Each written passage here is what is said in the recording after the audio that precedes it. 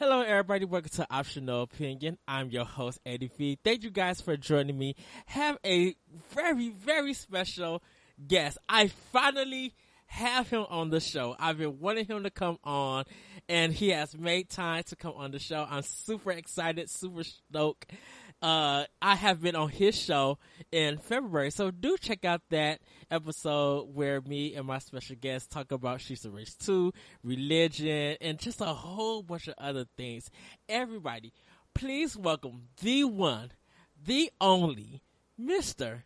Sean Capri.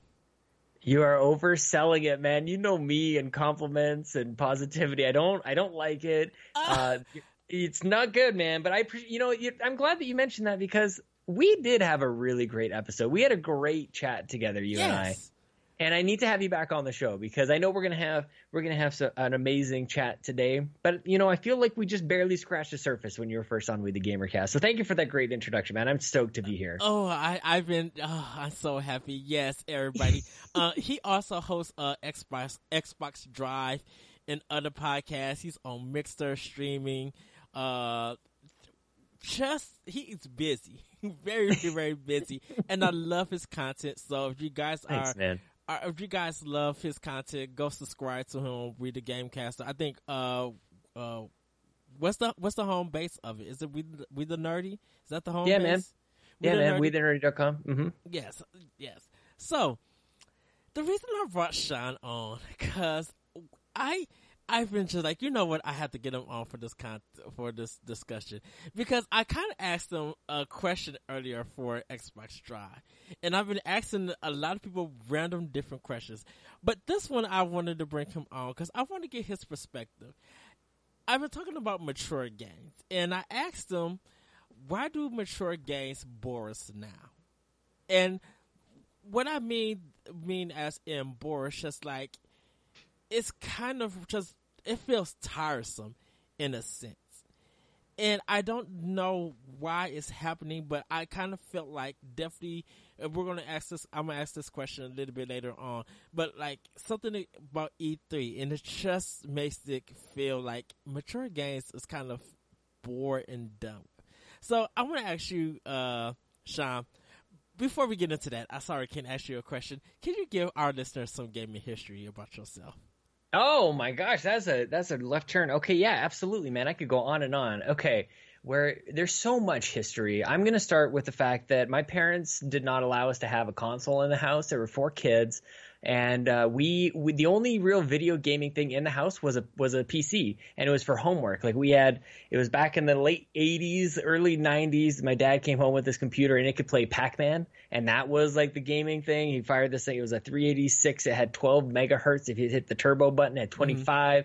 And so that was sort of like the introduction of trying to always compete with the console, because my neighbors had it was polar opposite. They had every single system. They had Game Gear, Sega, NES, everything, and all the games. And we were just over here trying to upgrade our computer piece by piece, trying to make sure that it could play like Warcraft 2 and Command and Conquer. We had some crappy ports of like Mega Man was on there and stuff like that. So like in my household, I was playing on PC, and eventually I think we played some of the greatest games ever made, like Half-Life and MechWarrior 2 and some of those games.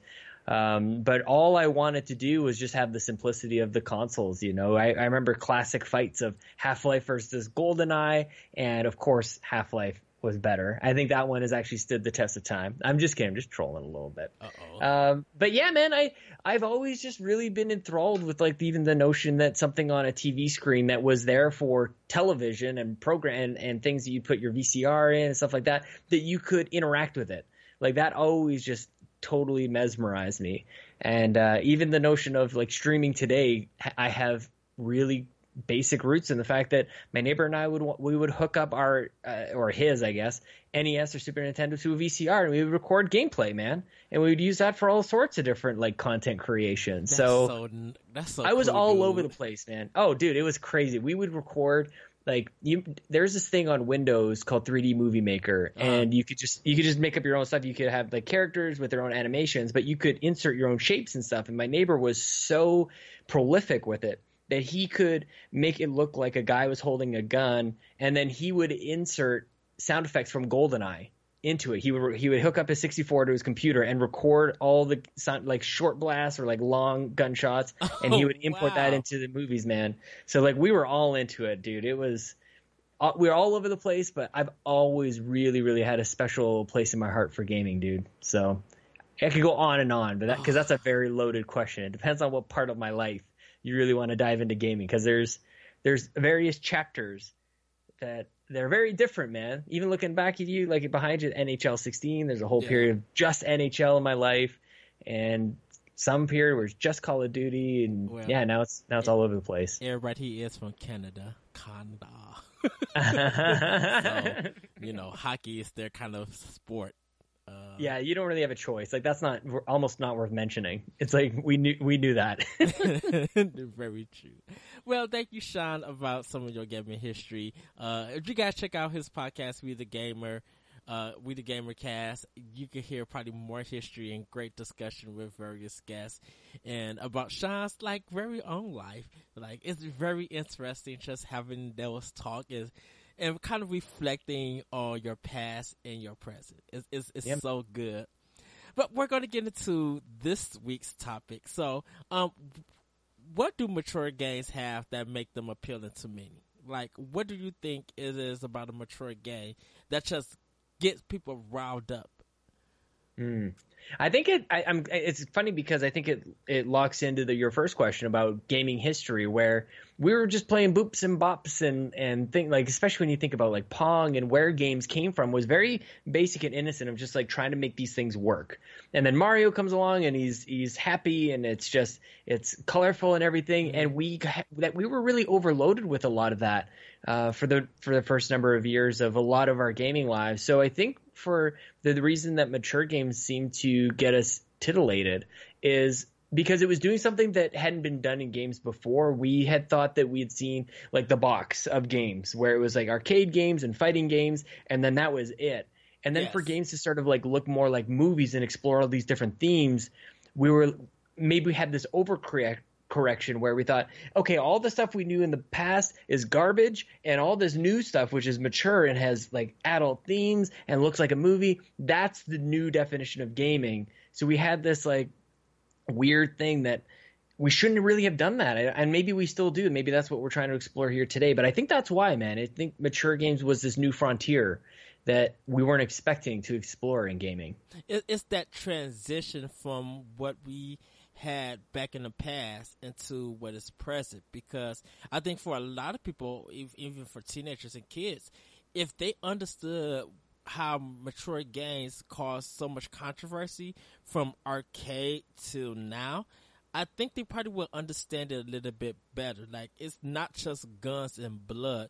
It's deeper than that. Like, when the Senate hearing happened with Night Trap and stuff, and how Mortal Kombat played a part of in the Sega having their own rating systems, it's just like there's history behind that so many young people don't know. They just see that, oh, I'm good at Call of Duty, so it's an M-rated game and my mom let me play it. Bam. That's all I know. That's what makes it appealing. I can do it with my friends online.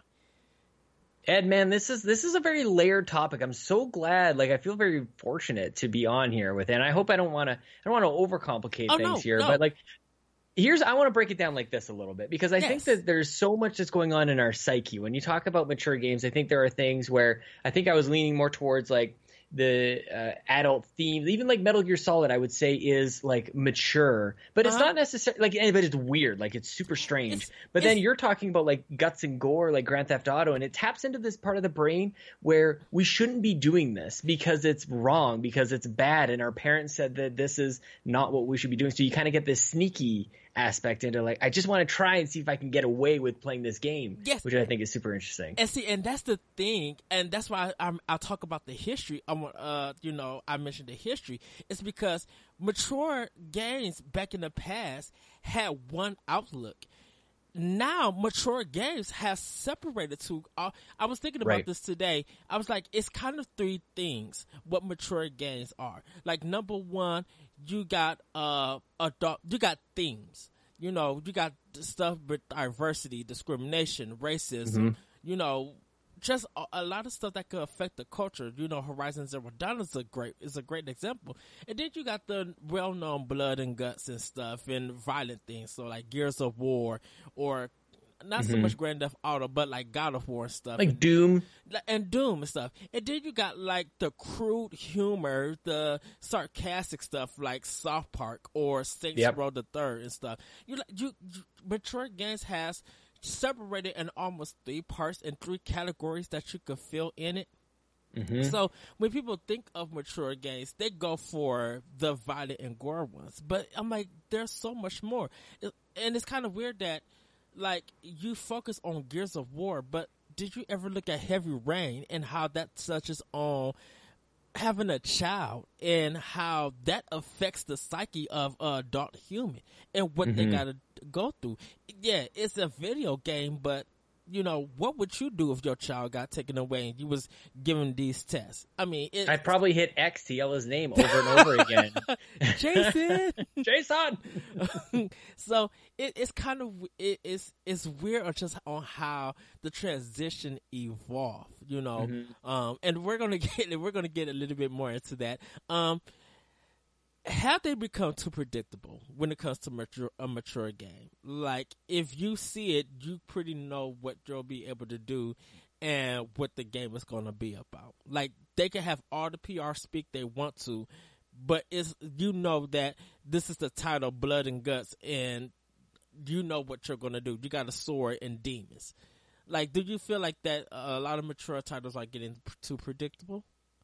I don't think so. I think when I first started to, when you first sent me these questions and first started kind of brought up the theme, I thought like maybe, because I think what we've already done is started to like strip away the different pieces and layers of what it means to be a mature game. So I think even just with that aspect, and with the sort of the 3, I think those are 3 basic pillars that most people can agree upon.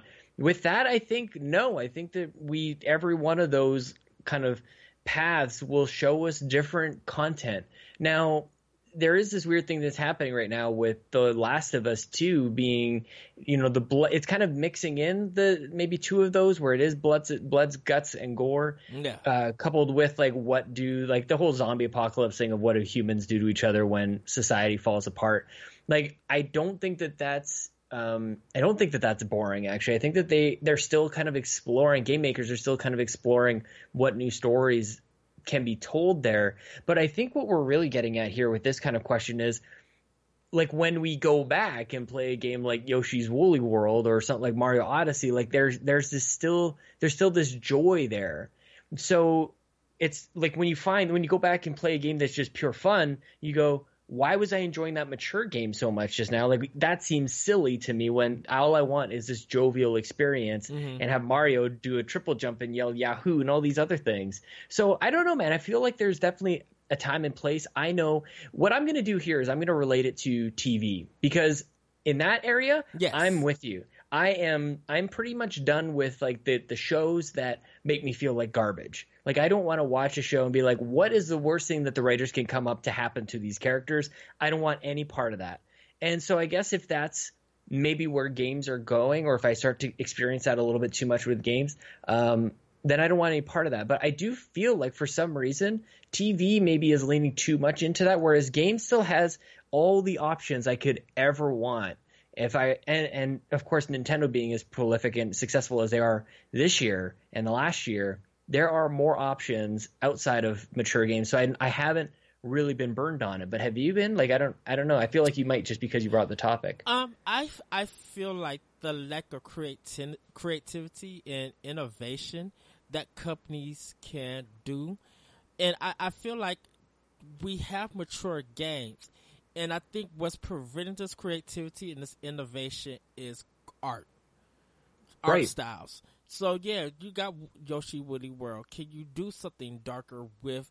And not saying not much for Nintendo. Can you do something with Yard? Can you do something with well, we got like kind of like Limbo Inside with a monochromatic look, but like, could you do something with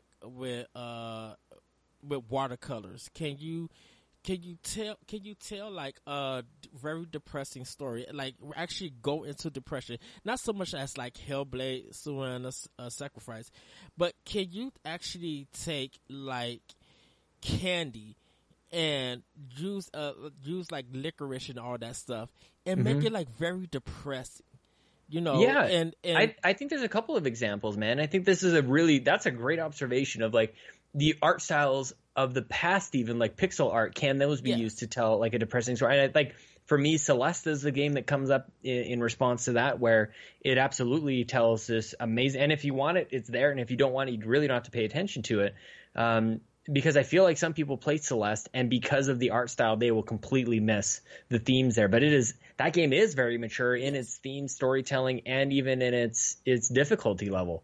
And then even Watercolor, a game that I think of is Ori and the Blind Forest, which is, again, Metroidvania, pretty difficult, gorgeous looking game, and absolutely mature in its themes. Like, you just play the first 5-10 minutes and you get a sense of what you're exploring here. So yeah, I think that's actually why games are even more interesting than any other games medium, is because things that you've seen, you think you know what you're looking at, just like with a screenshot, and then you dive into it and it's like, holy crap, man, who wrote this? Right. Who hurt you? Right. And it's like, I was thinking of that Dragon Cancer. Yeah, man. How people were affected about a man losing his child to cancer, and like boundaries and stuff that we could cross. I think sometimes needs an art style to depict them, but the sad thing about it, I think there's a lot of adult and some teen gamers who are not into that, and we're going to really address that with a particular game later on, because I think what this game got that people praise, it's been missed in other games, and a lot of players won't go to it. Go and find out more. But we're going to move on to the third question. Being desensitized to mature games happen over time. Is it because of fatigue of gameplay or content? I think we're actually going to be coming up on like an era of what we call mature games, which are actually extremely immature. Like you mentioned, God of War now is a very different game. Now it's a very different mature game than it was in the earlier PlayStation generations, where like I think of like a game like Duke Nukem or God of War, or like these just total nonsense testosterone driven shoot a dude in the torso and he explodes into 15 pieces, and then he grabs a babe and just like grabs her boobs, and we're like, all these, like, that's not mature. That was not kiddie. Like, it was sort of like, it wasn't Mario, so I guess what else do we call it? We call it mature.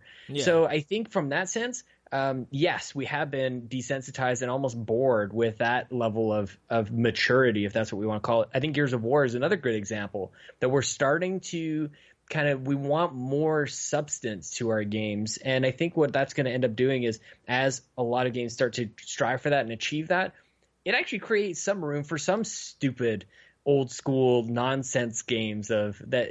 Like, it's just a matter of, we want to make sure that the games as a whole elevates. We don't want to be, we don't ever want to feel stuck. So if we start to feel fatigue or desensitization, we show that, we vote with our wallets, and game makers actually take it to another level. And I feel like The Last of Us was one of the first to really take it to that next level. And we're still, gosh, was that game 2013?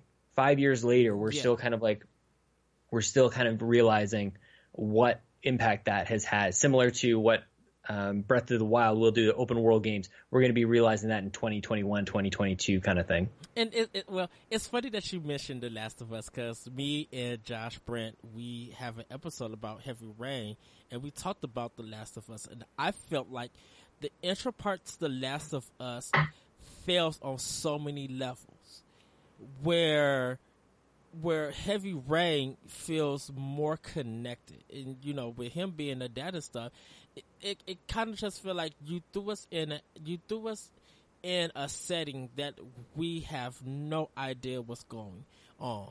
And when the girl gets shot and Joel has her in her arms, it's just like, well, that doesn't make sense. How come she's shot but not him? Like, when did the bullet also go through him or something? And it just felt like, well, whatever.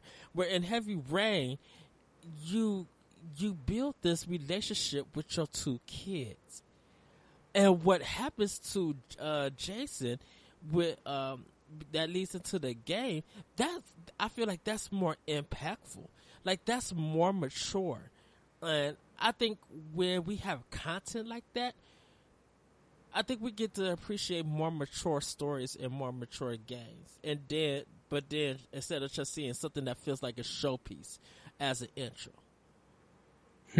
Well, I don't know if we're even like, so I think there's a couple of pieces to that argument that I'm not even sure, because I think whether the entirety of the narrative in The Last of Us is made or broken on that intro scene, I think is one thing. But I think overall, like, the relationship that he then has with Ellie afterwards and how it mirrors, like, or just reflects on what he wanted to do and overprotects Ellie because of his previous relationship with his daughter who died. Like, I think that is, I mean, I think the argument would be better placed as, like, should her death have been used so maybe it's maybe too on the nose as used as a plot point to then move on to Ellie, like that I would discuss, but I don't know about like what happened to the bullet or something like that as being making or breaking The Last of Us. But I'm and the other part too is kind of comparing the two games. I think is maybe a little bit strange, just because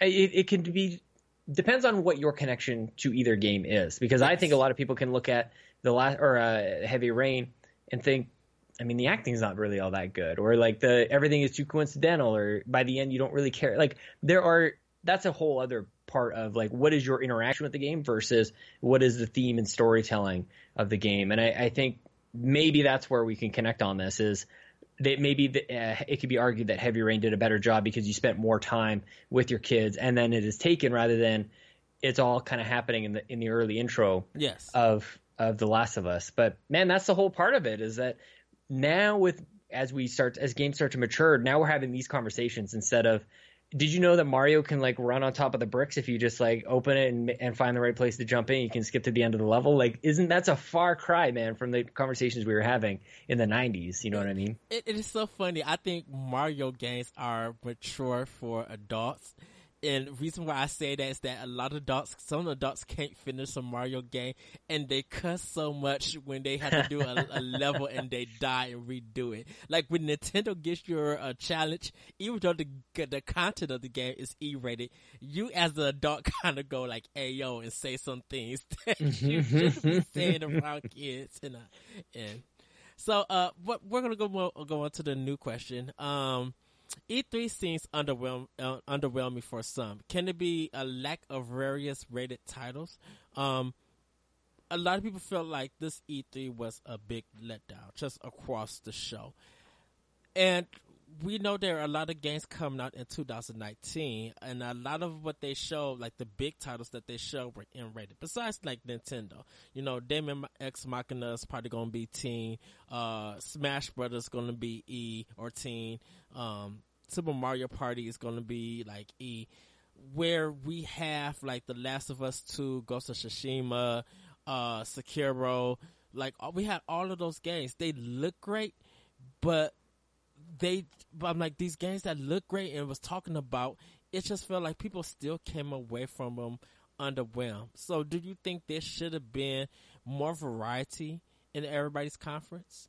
I think what you're actually talking about is Sony's conference. I think that's really the problem, is that you didn't have a lot of variety in there. And it's funny because, and it ties into this topic too, because I feel like games matured when the PlayStation came out. When people were playing Metal Gear Solid or Final Fantasy VII for the first time, like all of a sudden we were transported to a new level of storytelling. So it makes sense for Sony's E3 conference to be focused on their style of game, or their take on what games should be right now. And it's been like that for a number of years, and they've been refining that craft ever since 1997 or 1998, whenever the PS1 came out. So I think so with that, I agree. But aside from that, I actually think Microsoft did an excellent job of showing games of all types of maturity levels, difficulty levels. Is it Tunic or Turek, or the fox Tunic. that looks like Tunic looks absolutely amazing. Yes. I think is a great example of that. I don't know, man. And between Xbox and Nintendo, I think there's a tremendous variety. Smash is going to be absolutely enormous. What is your take even like on Fortnite? Do you consider that mature? I feel like there's all the news going on about. I think Fortnite is more team Yeah, me rated. too. I think it gets mature when people maybe hack it, or if you watch a stream of it and they start cussing and saying some very racial things, because streamers is. I love my streamers. I respect them and everything. But I think sometimes if you're going to stream, know your audience and know that if you have anger management, do not stream at all. Stay off of streaming. That's how I feel it, because I feel like you're going to get out of pocket and blame the game for something that you did wrong.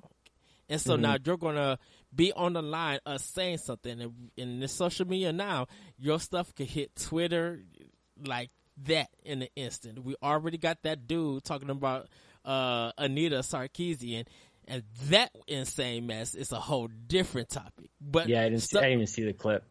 But stuff like that, once it hits social media, everybody's going to be talking about it. So. Yeah, man, I feel like I'm actually overwhelmed by E3, to be honest with you. There's too many games to even really remember. What the heck is that noise? I'm sorry about that. I feel like there's too many games, to be honest. But I do agree that maybe Sony's conference was too narrowly focused. Yeah.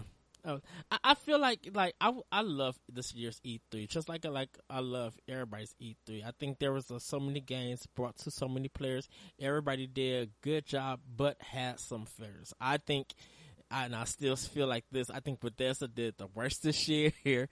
And because just the waiting around looking for claps, the jokes that the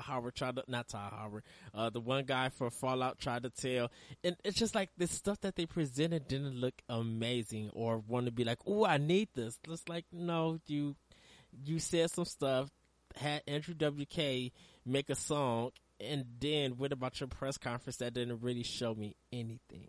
But Ed, like, look at Ubisoft's conference, man. Like, that alone kind of addresses even the concern here about various rated titles, man. They open with Just Dance. They've got that Starlink game in there. They've got Odyssey, Assassin's Creed Odyssey, a new pirate game coming out. Like, they are that. I really, really respect what Ubisoft is doing. They have found just a way to do it all, it seems.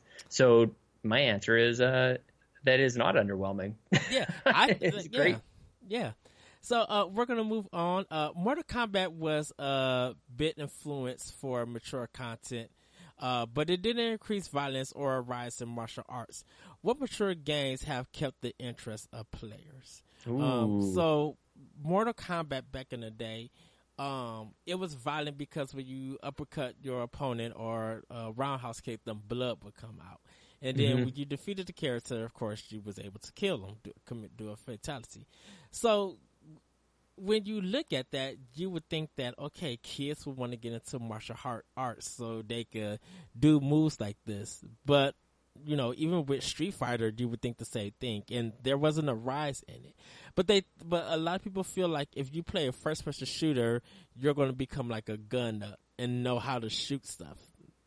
I don't know how the connection works, but people think that. So do you think that there have been some games that have kept people interested in playing it to make them feel like if they do this in real life that they can accomplish it? I feel like there's two questions there in terms of making people feel like they can do it in real life. I'm not certain, because I agree, and I don't even want to actually try to make the connection there because I don't think that it exists. To your point, I don't think that people play a shooter and go, I want to shoot a gun. I don't think that that's it. Yes. But it's funny, we did when we were playing Mortal Kombat back in the day when we were young kids. We'd go out to the back forest in the Canadian woods and try to kick trees over and stuff like that. So that was a little silly. But I think the games that kind of kept the mature games that keep the interest of players, that there's got to be the one answer is Call of Duty. I mean, there's the side of it where there's a new Call of Duty every single year, but like it is a violent game that constantly has people playing it over and over and over again.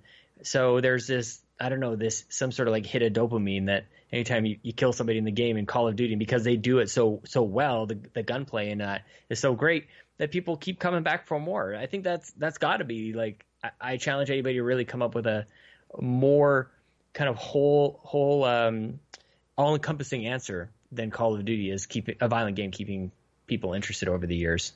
Well, a lot of people may say like Grand Theft Auto, that people are just, there has been reports that... I stand corrected. Yes, absolutely. Yep. Some people feel like Grand Theft Auto, the reverse happened. Sure. Where you got to do all this crazy stuff and you're hijacking, you're doing all this crime, but you know not to do this crime in real life. Right. It doesn't influence you to go out to be like, I'm gonna hijack a car.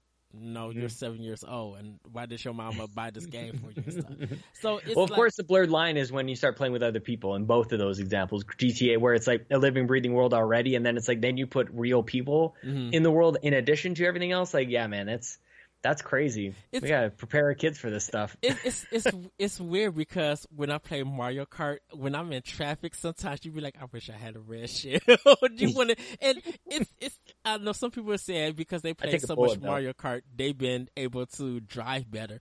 But it's just like, well, what about Gran Turismo and Forza and stuff, or RC Pro-Am and everything? It's just like that doesn't make you like want to drive. It makes me want to drive. Oh, are you kidding me? When I play a ton of Forza Horizon 3 in 2016, 2017. And yeah, man, I get into my car and I've got a standard and I'm like, oh, if only I had like a different car. I place myself in a better, faster, more fun car. And it absolutely does. I look at other cars on the road and I'm like, I want to be in that one. I want to work on I have it. I need to work on it. I don't like the physics of it, like trying to turn and everything. Because sometimes when I turn, like my whole car spin around. Just like, what do I need to fix this? Because I can't win no races because like they gave me janky like car fixes, and I don't know why. Why you do that, Microsoft? Because it's like real driving. We won't stay on this for long. Imagine if you turn your wheel and then you just hit the gas. Like, cars are not meant to be turning and accelerating at the same time. Yes. You kind of need to like balance back and forth. So going forward or accelerating and braking, your wheels shouldn't be turned. So you actually want to do your braking before you turn the wheel. You brake and then you turn and then you kind of feather back and forth of like turning and accelerating through that turn. That's why you're spinning. But next time you're driving, think about it. You're not really like when you're doing a left-hand turn, you're not like peeling through that, man. You'll spin right out.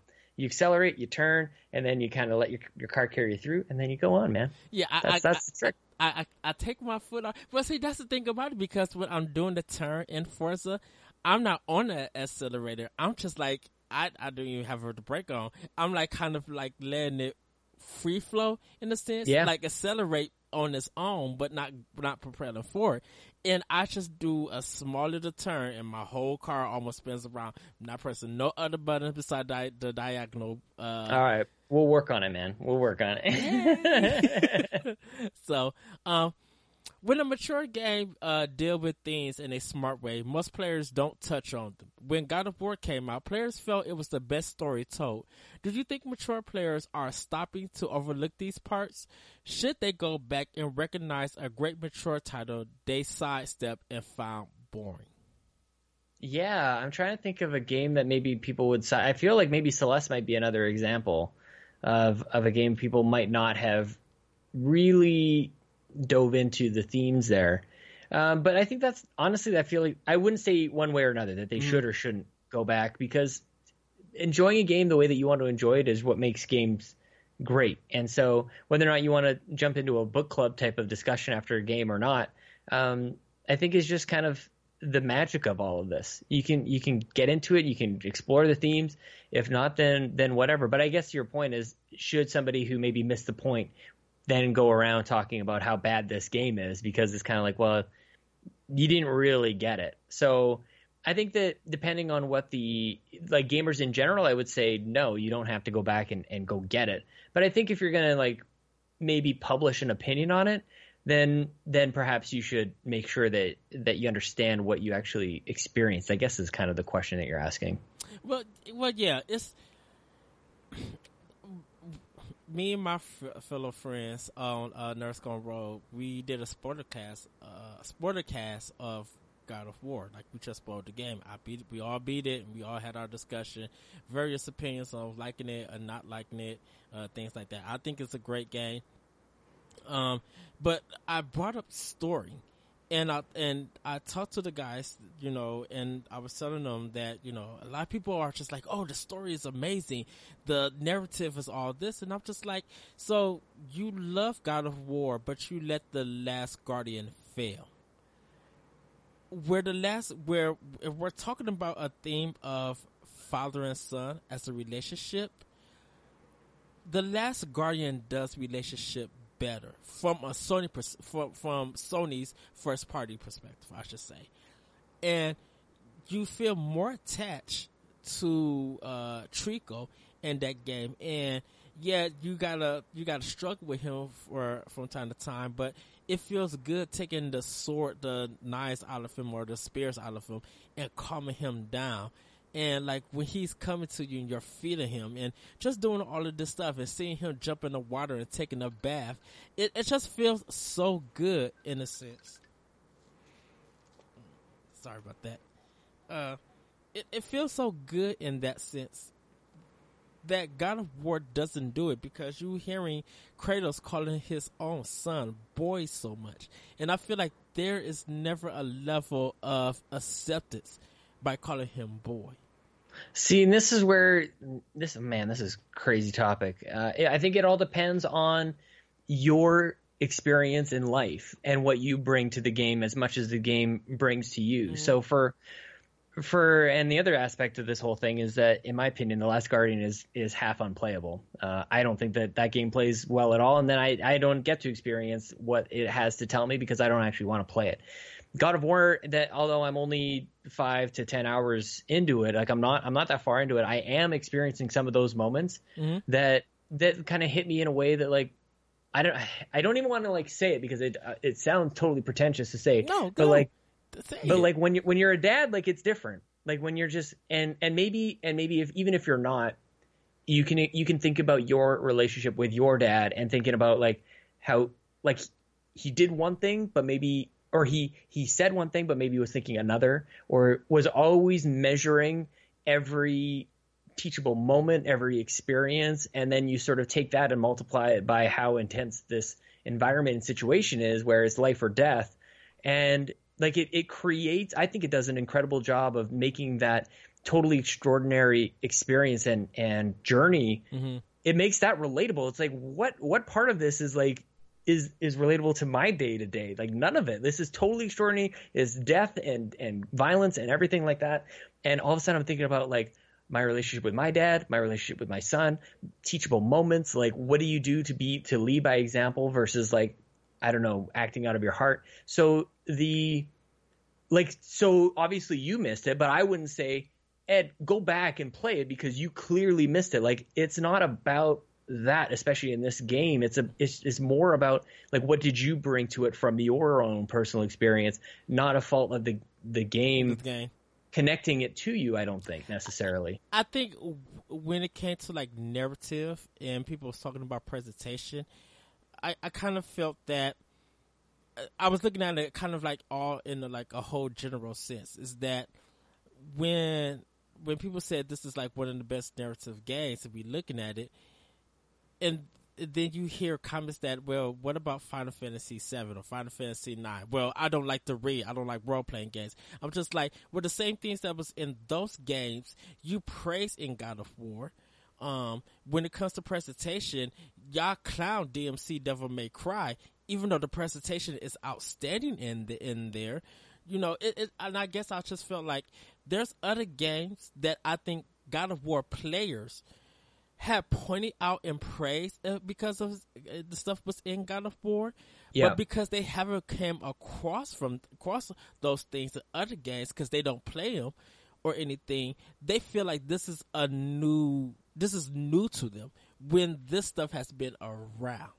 Yeah, Yeah, that's a really good point, but I think it also raises the question of, or the point that what makes one game great doesn't make another game great, and the same goes for what game makes one game bad doesn't make another game bad. Like as much as that sounds like it should make sense, that like this game is an open world and it does the living breathing world great. Why doesn't that make other living breathing worlds great as well? Like it just doesn't.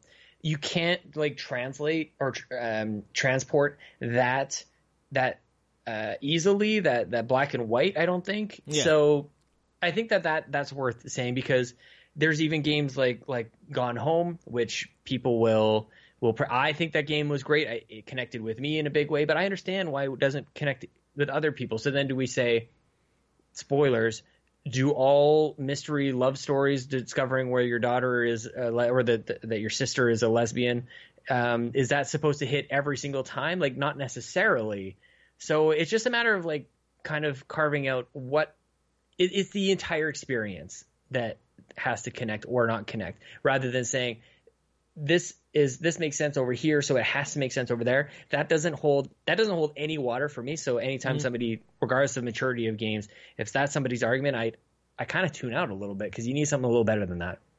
Well, and I agree. I do agree. I think when it came to Gone Home, and I think it's, for me, it may be experiencing different genres and different things, and coming into those so many times that sometimes it feels, when, like I asked in the second question, that it feels too predictable, because it's taking to you the steps and leading to that conclusion in some things. So when it's people who don't talk about themes and stuff that really stands out, because I give like Horizon Zero Dawn more praise than I do God of War, because that game talked about diversity and actually talked about different things, and it just felt like with God of War that it tells a great narrative, but at times it feels like a showpiece.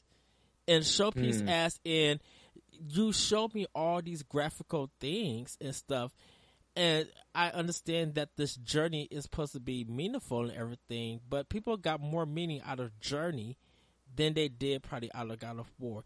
And as much as you got out of narrative games, now that God of War is not popularity, but the talk of God of War has died down, where's your talk about other narrative in games now?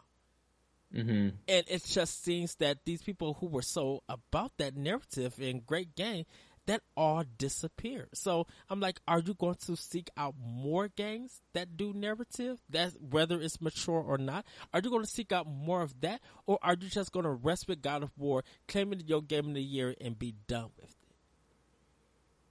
Yeah, I mean, I don't know. The funny thing that observation that I would make here is that we are talking about games that are, for the most part, 9s and 10s. Yes. So we're sort of like splitting hairs here, right? Like it's like, I would almost rather kind of look at like what games missed the mark, like from a critical standpoint. So like, it's almost like, is it worth talking about the games that like, okay, well, you liked God of War, but you hate Gone Home? Like, I just think that those are two totally different styles. So I'm not sure if there's games I'm struggling off the top of my head to think of maybe Beyond Two Souls or something like that tries to go for something. I would actually say Iconoclast. Iconoclast deals with kind of like religion and ideology, and because Celeste came out both great indie games, it felt like people are not going to recognize Iconoclast for what it is. I think what's going to happen is Iconoclast is going to come. It is coming to Switch. People are going to recognize more of that game and its greatness and its themes on Switch, when it feels like it's too late for you guys to recognize it. But I hope that you do recognize it if you get it on this platform. Yeah. You know, so. And I agree with you. I completely agree with you. So don't feel bad. This is why I do optional opinion, because that open discussion. It got me thinking, man. Yeah, absolutely. It's that fair open discussion. Yeah, man. So great sales and great content are separate arguments. How do you explain this about boring, mature games? And I'm going to give an example. Great sales could be Tom Clancy Ghost Recon Wildlands, but it doesn't really have great content. It's really it's a washing machine of a game. Rinse, cycle, repeat. Like everything that you do in the first area, you do out the whole game. Where Titanfall 2 has great content in the story and its fighting and sound and everything, but it didn't do great sales. Mm-hmm. Even though one seems boring, other one seems entertaining. So, like, how do you explain about this? Like, how do you go about this? I need to kind of like redefine. I feel like I just redefined all the questions. No, go ahead. So because I think like with Ghost Recon or games like that, I don't even think necessarily that it's boring. Like you're talking about how much content is in it. Equating a lot of content with boring or exciting, I don't think is accurate. I think, especially with Recon, sure there might not be like a ton of story there or content, but I think that there's a ton to do, and I think the game sells a lot because it taps into that thing in our lizard brain. They're like, I want to do that again, and I want to do it again and again and again and again, and it's like this. It's like the old arcade days where I just want to keep pumping quarters into this thing because I just want to keep experiencing this over and over, even though it's totally empty calories. So I don't necessarily think that a game has to have like totally thick with content in order for it to generate sales, and I don't denounce games that manage to do that either. If they're able to tap into that thing that makes people want to do it again, gameplay loop to me is like hugely satisfying. Like to have that thing that like this is the entirety of the game and it feels great and it's fun and it's challenging. It's kind of like every time I go up to a new level, it creates a new challenge. Like that's just basic and fundamentally great game design. So I don't equate a ton of content with boring or exciting. I just, it's different angles that I would, or dimensions that I would look at game design through. Yeah, I think sometimes, definitely with me used to working at Toys R Us and dealing with customers that you tell them, even though this game might not have great sales, the content is fabulous. It's great. They'd be like, well, not many people are playing this, so it's boring and I don't care about it. And it's just like, you already judged it because it didn't have great sales. Even though it's M-rated, you was looking for the popular M-rated games. And if I'm selling this ideal to you and you just denounce it, just throw it away, it's just like, well, what are you looking for? If you claim a game that has great, if you feel like a game don't have great sales, and even though the content is great, you just find that boring. So are you going by numbers and popularity? Because if you are going about that, then I think for me personally, you're missing on a lot of great games. Well, sometimes it's like it's almost like an entry. I always call it like an on-ramp. Sometimes you need an on-ramp either into a game or even into a set of games. And so like, it's almost like McDonald's. Like McDonald's is the number one selling restaurant in the world. And it's like, there's nothing like there's no culinary greatness there. Although I think some people might argue otherwise. And I'm a huge fan of McDonald's. I'm going to tell you right now, they brought 2 cheeseburger combo back. And I got that my goodness. That's what I'm talking about. But like, I think we can all agree that there are more satiating and nutritious options, but they don't sell as well as McDonald's. And I think games are very similar, where you have something like Fortnite, which is the obvious example here, that is making $500 million a month. And for a lot of people who just don't want to get into the heavy stuff, they just want to have a little snack of Fortnite and that's their whole thing, then that's great. And I think that there are these games that are larger than life, Pac-Man or Super Mario, or things that like get you in the door. Because it is definitely, like, we take this for granted. We've been playing games for so long, but we've taken for granted that we've done all of the steps to get to a game like God of War, the new God of War, or The Last of Us, or any of these more mature, these adult-themed games. We've done all the things already. We've taken the journey, we've taken the steps to get to the point where we can appreciate it. Where other people are at the point of, like, aren't games just games? Like what, like people, if we talk to people, maybe like, I know if I talk to my family about my deep appreciation and love for games, they'd be like, you mean like Super Mario or Street Fighter? Like those are that there's nothing there. There's nothing to it. Yes. So I think it's just a matter of going along that journey and taking little bites along the way to merge all of my analogies here, Ed. Yeah, I think sometimes like a game that doesn't have great sales but have great content could be a guilty pleasure for some people. Max Payne 3 is a great game. Didn't have great sales, but it's a guilty pleasure of mine. Like I feel like that's the best game that Rockstar has ever released. Some might think that Grand Theft Auto 5 has so tons of it. I don't think that game has any kind of great content. It has great sales, but it's just like if y'all would have only gave Remedy the chance. I think it was Remedy at the time. If you only not for 3, it would have been Rockstar. I think Rockstar took over at 3. But speaking of Remedy, Quantum Break is my example for that. Of great content, great game, no sales. Like, what the heck, man? People are just... There are so many other factors to that, too. It was cool to hate on Xbox, especially at that point. Which I'm looking forward to Control. Yeah, looks good. Looks exactly like Quantum Break, dude. I thought it was the sequel to... I'm like... Me too. Me too. Wait. So, this is a personal one for you. As a father, do you become excited for your child to play mature games? Excited to play? No. I am excited to, I guess, even just kind of looping back to my last talk about the journey that we all go on. I'm excited to take him along that journey with games.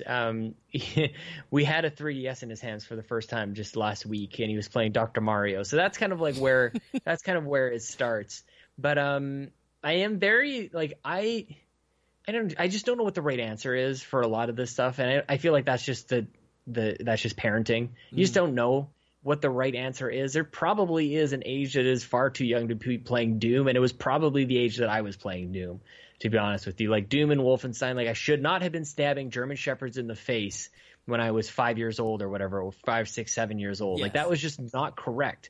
So like for me, it's really conflicting because I know that I did that and I know that I shouldn't have. And that's the whole thing that we talked about before, is maybe that's why I found it so satisfying, is because somebody told me you shouldn't be doing that. So I got away with doing it. And it was like, oh man, this is so much fun. And that's why people are trying to keep it away from me. So it's that whole thing. I'm excited to have, I'll say this. I'm excited to have like next level. If this is what Lincoln is into when he grows up, I'm excited to have conversations like this with my son. Like that to me is like, that is so freaking exciting. And whether it's movies or TV or whatever, like I would love for him to be into something as deep as I'm into video games. Like if he's into space or whatever, he's into rocks, like, or whatever, I'm excited to have him dive deep into something and have these types of conversations with my son. Do you think that him playing when he hits 17? Let's go with the age of 17. Right. And if he's into games, because he's a teenager and he could be into different things, can you see him playing something like the Mass Effect trilogy compared to Call of Duty 9, Black Ops, or something around that time he grows up? Like, would you be like, I wonder, okay, you like mature games. I wonder if you play Mass Effect, it's kind of retro because, you know, it's going to be a while before he gets 17. If he could play Mass Effect and get those kind of things and find that interesting, or will he find that boring compared to him playing the latest M-rated games? That's a good question. I think that there are, especially with Mass Effect in mind, there are some aspects of it that just don't age at all, but others that will be timeless. Like there are like Legend of Zelda. Some games are just timeless in their control and in their appeal. So I'm trying to think of something like Mass Effect. I feel like even when it launched, any of them, 1, 2, or 3, or especially Andromeda, you played and you're like, this feels a little old. Like it felt like they'd been working on so many different things that they couldn't quite polish every aspect to it. So I hope that he can maybe look past that as much as I looked past a lot of that in Dragon Age Origins when I played that probably 5 or 6 years after it was released. And like my first reaction, man, I wish I would have filmed it because I was playing it and my character's running along and I said out loud, like not streaming or like anybody in the room. I don't know why I said this out loud. I was like, oh, this is going to be rough. Like it just looked bad and it was rough. So, but I got past it. Now, fast forward another almost 20 years, I'm not sure. I mean, fast forward even 5 years, dude. Like, even if he's playing a game like Dragon Age or Mass Effect or Fallout or whatever, when he's 7 years old, Yeah. it's a different time, dude. So who knows? I don't know. I don't know if kids are taking the same journeys. Like, so by 7 years old, have they learned to criticize in the way that we've all learned to criticize games? I don't think that part changes. I think you still have to kind of exercise that muscle of identifying something as being good or bad, or like maybe it's just as simple as this isn't on my touchscreen. Maybe that'll be the sticking point. Would you want to, and we're going to go on to the next question because I know we're getting closer to the end. Would you want to test his emotions with a mature game? So would you like to see how does he react with Hellblade, Senua's Sacrifice, versus him reacting to the intro of Ori the Blind Forest? I think to see how he reacts in his emotions. Man, holy crap, you really just kind of like threw me there with that second example with Ori, or Senua's Sacrifice. So here, I'll say this.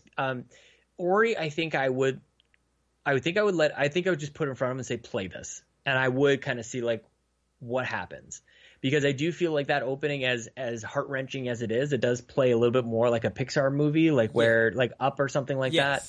But Senua's Sacrifice, I think, needs a bit more of a conversation, regardless of age, if he's 7 or 15 or 25 or whatever it is. Like a game like that, I don't know why, and maybe I should explore this a little more in my mind, where maybe both needs a conversation first.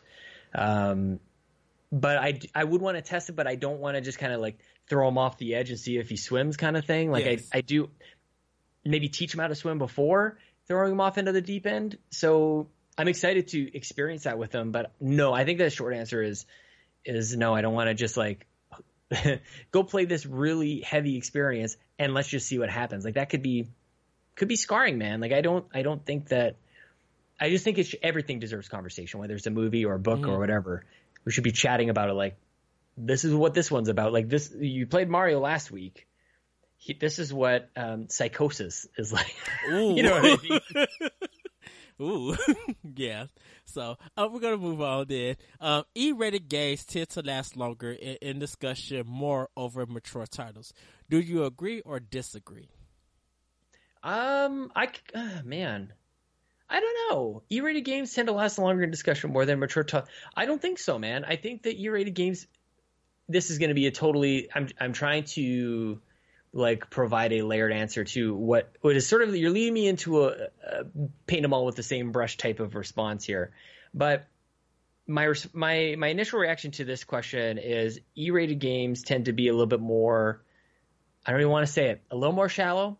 There obviously are examples of deeply themed and great experiences that are for everyone. Mm-hmm. But I think sometimes what makes something more mature makes them have more discussion points. And again, that doesn't apply for all of them either. Yes.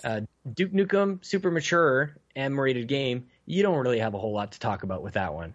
But I think as people have heard our conversation this afternoon, you kind of get a sense that some have more discussion points than other, which makes them be part of the zeitgeist a little bit more. Now, there's obviously other examples, but like Fortnite is not necessarily E, but it's also not blood and guts. So, and it seems to be part of the conversation for a long time too. I would say that when it comes to top 10 lists or top lists of all time, I think there's more E-rated games. It may be some team over mature. I think if you do mature games, there's an expectancy of titles to be on there. And if I could challenge people to, okay, write a top 20 game list that is mature that nobody would guess that's on that list. So Grand Theft Auto can't be on there. Mass Effect can't be on there. God of War can't be on there. Devil May Cry can't be on there. Like these known titles and stuff, Battlefield, Call of Duty, all of that stuff, that can't be on there. Can you name 20 games? Don't do it now, but do you think people can name maybe 10 or 20 games that you wouldn't believe that's more mature? That would be on that list. And that's the conversation people will have. Like, but if you'd be like, well, can you do the same thing for E-rated games? People would probably be like, yeah. In fact, I could do E-rated games that's not even on the Nintendo console. And that probably would carry a whole discussion that would be unexpected. But it's easier. I mean, I don't know, man. Like, I think of like God of War or Call of Duty Modern Warfare 4 is up there. I think The Last of Us is definitely up there. I think Half-Life is definitely up there. Like, right off the top of my head, there's like are within the top 10. I think reasonably Dragon Age Origins top 10. Like some of the best games ever made. A lot of D&D based stuff. Baldur's Gate, super mature. I think that could be up in somebody's top 10, top 20 games of the year. So I think it goes back and forth, man. I think it just depends. I don't think you can make blanket statements like this. That's interesting. Because I'd be like, well, what about like, Uncharted, man? You keep going. See, Uncharted would be too easy on that list. But what if you talked about games like Vanquish? You know, well, it's not a good game. But it's not great. No, I'm sorry, I shouldn't say not a good game. It's not a top tier best of all time game. Like that's not part of the conversation. Well, yeah, but that would be I think that would be on a list that nobody suspected. I think Persona is another game. Persona 4. Yes. Very, very mature in themes. One of the best games ever crafted. Absolutely. I would say Persona 3 fast or 4. Oh, snap. There you go. They need to remake 4 because I have it on. I'm shocked it hasn't been, dude. That's crazy. Okay. Can you please preach? Come on, Pastor Sean. Yeah, preach. Man. Well, I haven't finished 5 yet. I'm 25 hours into that, and I don't remember what's going on. I think it's been a year and a half since I played it. Same here. It stays on it stays next to my PlayStation. Like I've got most of my things kind of like put away, but Nier Automata and Persona 5 are my 2 PlayStation games that are sitting there. Like, just pick it up, just play it. It's right there. As soon as I put it away, then it's really done. But they've been sitting next to the TV for a long time, man. Well, we're going to get into the last question because we're close to the end of the show. If I really cannot wait to hear your answers to this one. Last but not least, what do publishers and developers need to do to avoid making boring, mature games? What boundaries would you like to see pushed? So let's tackle the first one. What do publishers and developers need to do to avoid making a boring, mature game? I think they need to. It's almost like they need to avoid bad writing. I think they need to hire the best minds in lore development and storytelling in order for them to convey that the mature themes that they're exploring are actually worth exploring, or the blood and guts are actually contextualized. So they need to avoid tropes and surface level type of storytelling in order for people to really connect. And kind of just they need to avoid repeating the same mistakes as the past, where we've got maybe too narrowly defined characters, or like Duke Nukem is my just totally he's my classic example of something that you just don't do that. We need I don't know if you end up having like, how do they do Duke Nukem in the style of like what God of War has done, where does he get a son? Does he like maybe he met a lady of the night that he married, and he had a baby, and like, he matured. Bad writing I think is the key. Although, man, I don't know, because I look at that game has good writing too. In the Injustice games, like the new where Mortal Kombat ended up going, and the Injustice with DC and stuff, great writing, great lore. So that actually reaffirms my instinct that yes, I think it all has to do with writing and atmosphere and context. I 500% agree with you. Like the writing has to be top notch. I that for me, writing and art has to be. I think you can't have, not saying that you can't have realistic graphics, but I think art, there's so many options to do. I think with your writing and a good art style, putting the work into it, whether it's appealing or not to other people, I think if it flows and looks good, it might interest some people into picking up the game. And if it has great writing and storytelling to it, I think it's going to be a hit, mature game. Probably not by many, but I think it could do something, you know. Yeah, man. So, what boundaries would you like to see push? Man, this is why I don't make games.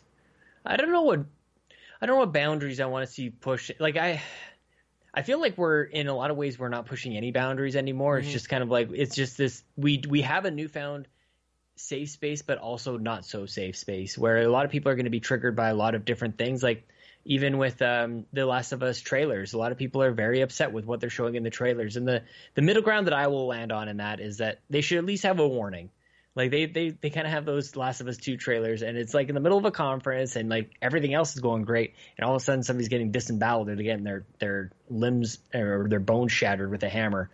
So I think, but because I remember in the late 90s, early 2000s, like remember like the Eminem era, the Marilyn Manson era, where they even Slipknot, like I related a lot to music and movies, where people were pushing the boundaries almost just for the sake of pushing the boundaries. And while that can seem a little bit exploitive or opportunistic, I almost wish maybe there was something like that in games where just pushing it just for the sake of pushing it just to see like what happens afterwards. Yes. Like, you don't really progress, I think, in maybe I'm walking this statement back, because I do think Naughty Dog is pushing things forward without doing it for the sake of being violent or mature.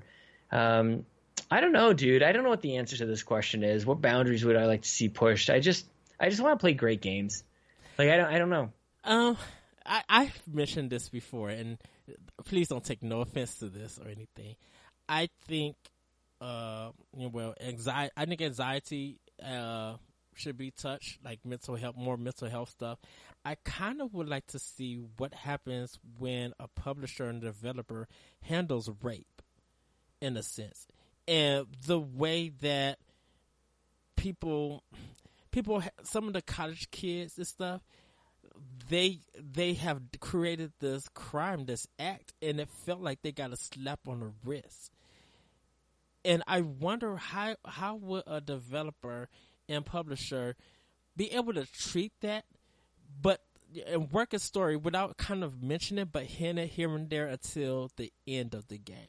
And it don't have to even be graphical that you see it, but they be like, wow, they touched on that subject matter in a creative way that it may seem that it went over the head, but they touched upon it. And it might resonate with somebody. They might get offended and they put the controller down and be upset and stuff. But at least they went that boundary. Not saying that this will ever happen, but they touched upon it, and they treat it in a way that if I presented this to other adults who yell about this culture and about this when women should dress up and this stuff, I'm like, you know what, play this and get an idea from that character's perspective of what they went through and how they feel, and you might understand why I'm telling my story, or I relate to this because I've somewhat similar in a way went through this stuff. Just using that example, not saying that that actually happened to me, but someone might be like, I went through the similar thing and I struggled with it, but this kind of somewhat reminded me, but I was able to get through it. And if you are someone who have this viewpoint, maybe this game that pushed this boundary may actually help you understand and change your viewpoint in a creative way. Yeah. I guess I would, and maybe this is sort of along the same lines, but just a different theme. I would like to see games push the boundaries on relationships a little bit more. Yes. Like, I think that's already kind of happening, so that's kind of why it wasn't the first thing to come to mind. But I do feel like games have a unique opportunity to explore relationships and the complexities of what connects us all or what maybe drives us all apart. There's a better opportunity with games than certainly with movies, and I do feel like that's why television, like TV shows or whatever we're calling, like Netflix series. Is it weird to call it TV shows? Like, everybody knows what we mean. I mean, they do call them TV shows because you know what I mean. They sell them at Target as TV shows, so why not? Good point. Yeah, so it's because you have a longer format to explore what happens when this happens and like things play out. So yeah, just more exploration on what binds us and what drives us apart, dude. Yes. Well, Sean, thank you for coming on the show to have this discussion. I want to kind of know what you guys think about. Do mature games are kind of getting boring to you? If they're not getting boring to you, I really want to know. You guys can email the show at myup2comments@yahoo.com. Sean, plug. Go ahead. Thanks, man. Well, thank you for having me on, dude. This was You're like welcome. great questions, great topics, man. I'm very honored to have been part of this particular chat, man. I feel like this was just perfect. So, yeah, people can follow me on Twitter, Sean Capri, of course, Sean like Connor, Capri like the pants. And honestly, dude, like I'm really proud of the Xbox Drive. Like it is so much fun. It's like completely the opposite of this. And It's total nonsense. Thank you for answering my question that I presented to you guys. Yeah, man. No, it was great. And yeah, of course, I record that on a Skype call with my friend Dave Moore. And that shows up every Thursday on your podcast feeds. We the Gamercast is where you and I first connected. I talk to strangers on the internet. It comes on Mondays, podcast at youtube.com/We the Nerdy. And then If We Were on Nintendo, which is with Jason Lacey. And that's also on Wednesdays on podcast. We do it live, though, Monday nights. So If We Were on Nintendo, We the Gamercast, and the Xbox Drive. All right. That's probably enough, right? Oh no, that's great. that's superb. And you guys can follow me on Twitter at that retro code. You can also check out Nerds Gone Rogue, where I also have content. I do Nintendo Power Block with Corey Derrick and Jesse Douglas. I also do Arsenal X, NGR Radio's Xbox podcast. I also do World 1-1 podcast with Larry Giver. So you guys can check all our content at Nerds Gone Rogue on YouTube and at NGRradio.com. And with that, everybody, thank you, Sean, for joining the show and having this open discussion. That's what I love. So Thank you, man. with that, everybody, we will see you, and we are out. Bye. All right, that's it. That was great, man. Thank you so much. That was an odd man. How do you come up with all those questions, dude? That's great. Practice. Yeah, dude, that's awesome. I love it. Thank you so much, man. All right. Yeah, I got now go to get my sister. You probably got linked to go